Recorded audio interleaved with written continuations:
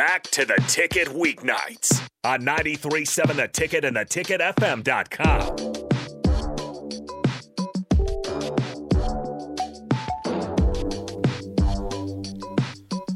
Welcome back to In the Pocket.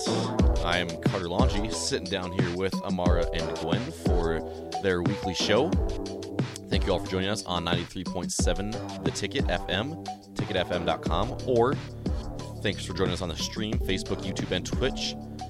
If you want to see these ladies' lovely faces, you can head over there. Yeah. Happy Valentine's Day to all, and now I'll hand it over to Amara and Gwen. Okay, we actually wanted to talk about this new NIL deal that we actually have with Muchachos. It's a restaurant that's local here in Nebraska, and the team, created a new drink. It's called Two Can Play This. And is it like, it's half energy drink? Yeah, it's half like a Lotus / strawberry drink, and the other half is a caramel iced coffee. So a lot of caffeine.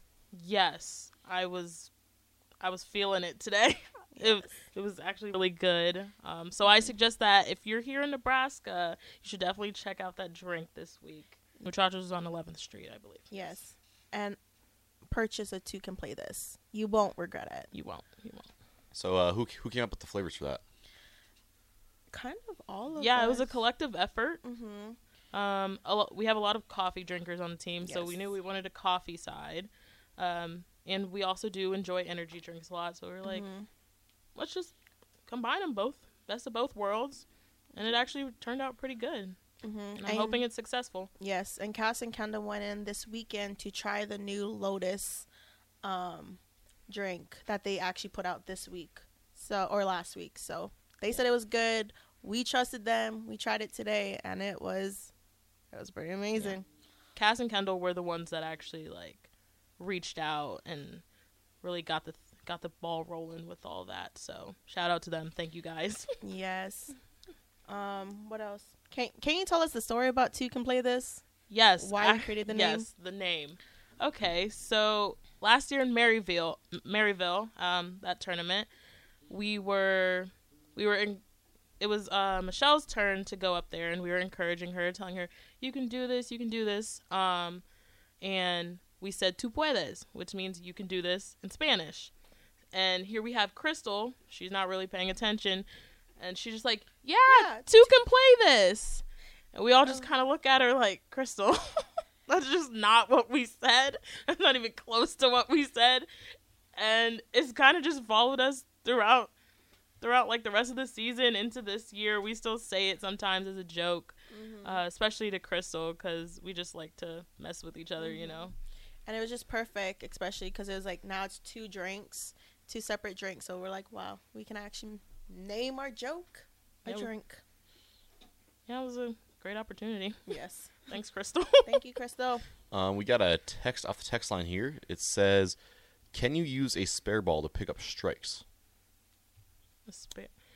You can. You can use any ball to strike, honestly. Just you may not have a huge margin for error with the spare ball.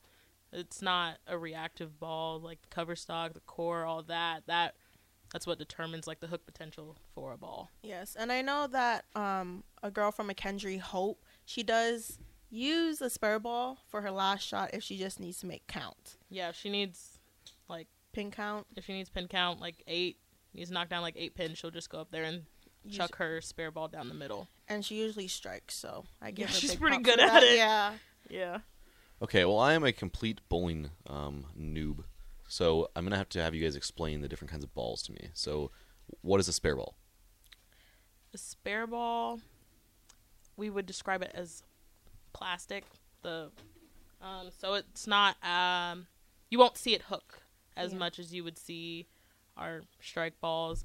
I don't really know how to explain it. I think also spare balls isn't that what they use at bowling alleys that they put on the racks? I'm actually not sure what the house balls are made out of, but I do know spare balls they're not supposed to hook. Yeah, just they don't do nothing. Yeah. So is it just spare balls and regular balls? I don't know. What do you call your main one? Reactive. Yeah. So it hooking, you see it turning the corner, making a shape down lane. That's reaction. And that's what we're looking for our first shot, especially because the different like oil patterns, the like the lane topography. Like bowling's just so much. Yes. We're maybe not the greatest at explaining that. I think our coach would probably be able to explain it to you better. Yes. He'll be here next week. Yeah, for sure. But I know for a fact, like, the little things we know is, like, the cover stock and the cores. There's 2 different cores, right? Symmetrical and asymmetrical. And that, it's all about the stability of the ball. Going into the pin, it's really confusing. We just learned about it in our classroom sessions. Coach Klump is still teaching us all about bowling balls and stuff. Yeah, for the most part, we just, go throw them and see how it looks. And if it looks nice, we're like, ooh, we like that ball. Yeah. We got another comment here. Which reactive ball do you both prefer? The RSTX1. Typically, I like the OG IQ Tour. Tour, that's my favorite ball. Right now, I've actually been using this new ball called, it's from Roto Grip, the Idol Helios. It's this bright orange ball. I think that's another symmetrical ball. It's really smooth. I really like it. I strike a lot with it. I love that ball. Yes. Your grandma said why? Because it's orange and pretty. And it strikes. Is there much variation from like brand to brand in the balls? Like what do you notice? Like why do you prefer those other balls? Like obviously like color and feel, stuff like that goes into it, but like what else goes into you picking a ball? See, we really don't pick the ball. Our coach does it for us, and you can see the similarities in the balls that we do throw, but there's just some that are just looks better down lane, or they just do something that another ball just doesn't do. Yeah, one could gain traction and start hooking earlier. One can skid longer and, give us a sharper reaction at the end of the oil pattern and stuff like that. It just really depends on what we're looking for. Specifically what coach is looking for. We may not have, like, the greatest eyes for it, but with his experience, he definitely knows what he's looking for, what's missing in our arsenals and that kind of stuff. So it's a lot of just trial and error until you kind of figure out whichever one's best. Yeah, pretty much. Because I know there's some balls that we did pick up and, we haven't used in competition because they just don't look as good as another ball would look. Yeah. Like at practice sessions, we bring 8 or 9 balls and you just throw what looks the best, and then you put that down on the ball sheet to register, and then we go from there and hopefully win the tournament. So, looking again towards your guys' actual bowling coming up this week, do you guys know what teams will be there? Arkansas State, I believe McKendree will also be there. I think Maryville? Maryville could very well be there. Sam Houston? Sam Houston usually goes. They do? Mm-hmm. Does Vandy? Vanderbilt?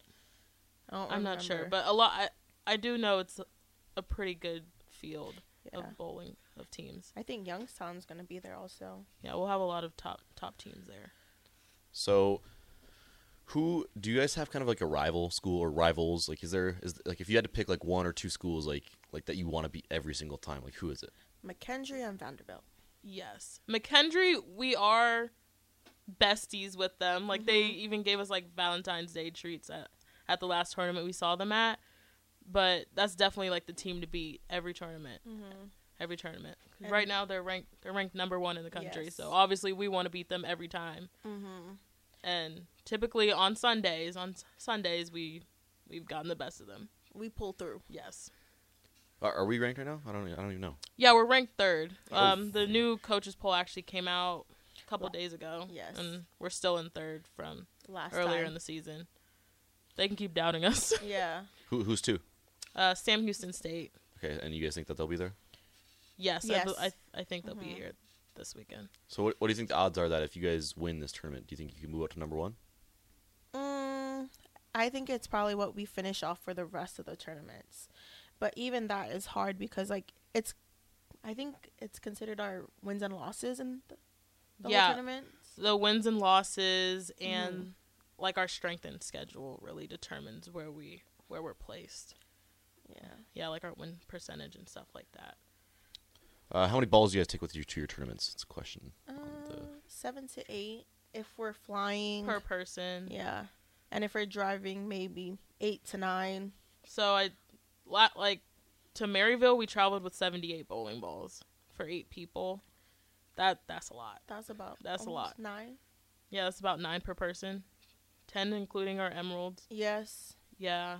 And then flying, we go at least there's 6 to 7. There's 19 bowling bags. Mhm. And then the rest is like our clothes and like the ball spinner, ball cleaner, that kind of stuff. So we travel with 26 bags total. So kind of throwing it back to the rival thing here again. I think so. You said McKendree, right? McKendree, yes. And then Vanderbilt. Yes. Okay. Why are they your rivals? Like, is there a specific reason? Is it just because they're usually good and compete with you, or anything else go into it? They put up a fight with us. Every time it's a battle. It's a grudge match every time we go against them. But I know for me watching in 2019 them bowling Vanderbilt at the national championship, like Vanderbilt just could not miss, and every time they strike, their cheers are really loud and like obnoxious, and if you're on like the losing side of that, you really don't want to hear it, so you're really aggravated, very irritated, and things just aren't going your way. So I think that also plays into it. Like their cheer is just like, it's annoying sometimes. Who's usually the most energetic team at the tournaments? Tulane is actually pretty loud. Is pretty energetic. Vandy, once they start striking, you just hear black gold, black gold, black gold, and it's like, oh my gosh. Oh, and then who's the other one? Lady Jacks. Stephen F. Austin. Yes. They're pretty loud too. Yes. Once they get going. Yeah, we don't have a whole bunch of different cheers. That's just not the way we do it. We got our one little cheer, and that's about it. We try to be as energetic with that and keep it pushing. Yes. But we don't try to put too much into our cheer. Yeah. All right, well, with that, we'll swing it to break here again real quick, but stick around because we have one more segment coming up. Hopefully we'll be talking about our home meet coming up soon. Yeah. Get people up to support that. But just another reminder, you listening to 93.7 The Ticket, theticketfm.com, Facebook, YouTube, Twitch. We'll be right back, so keep it here.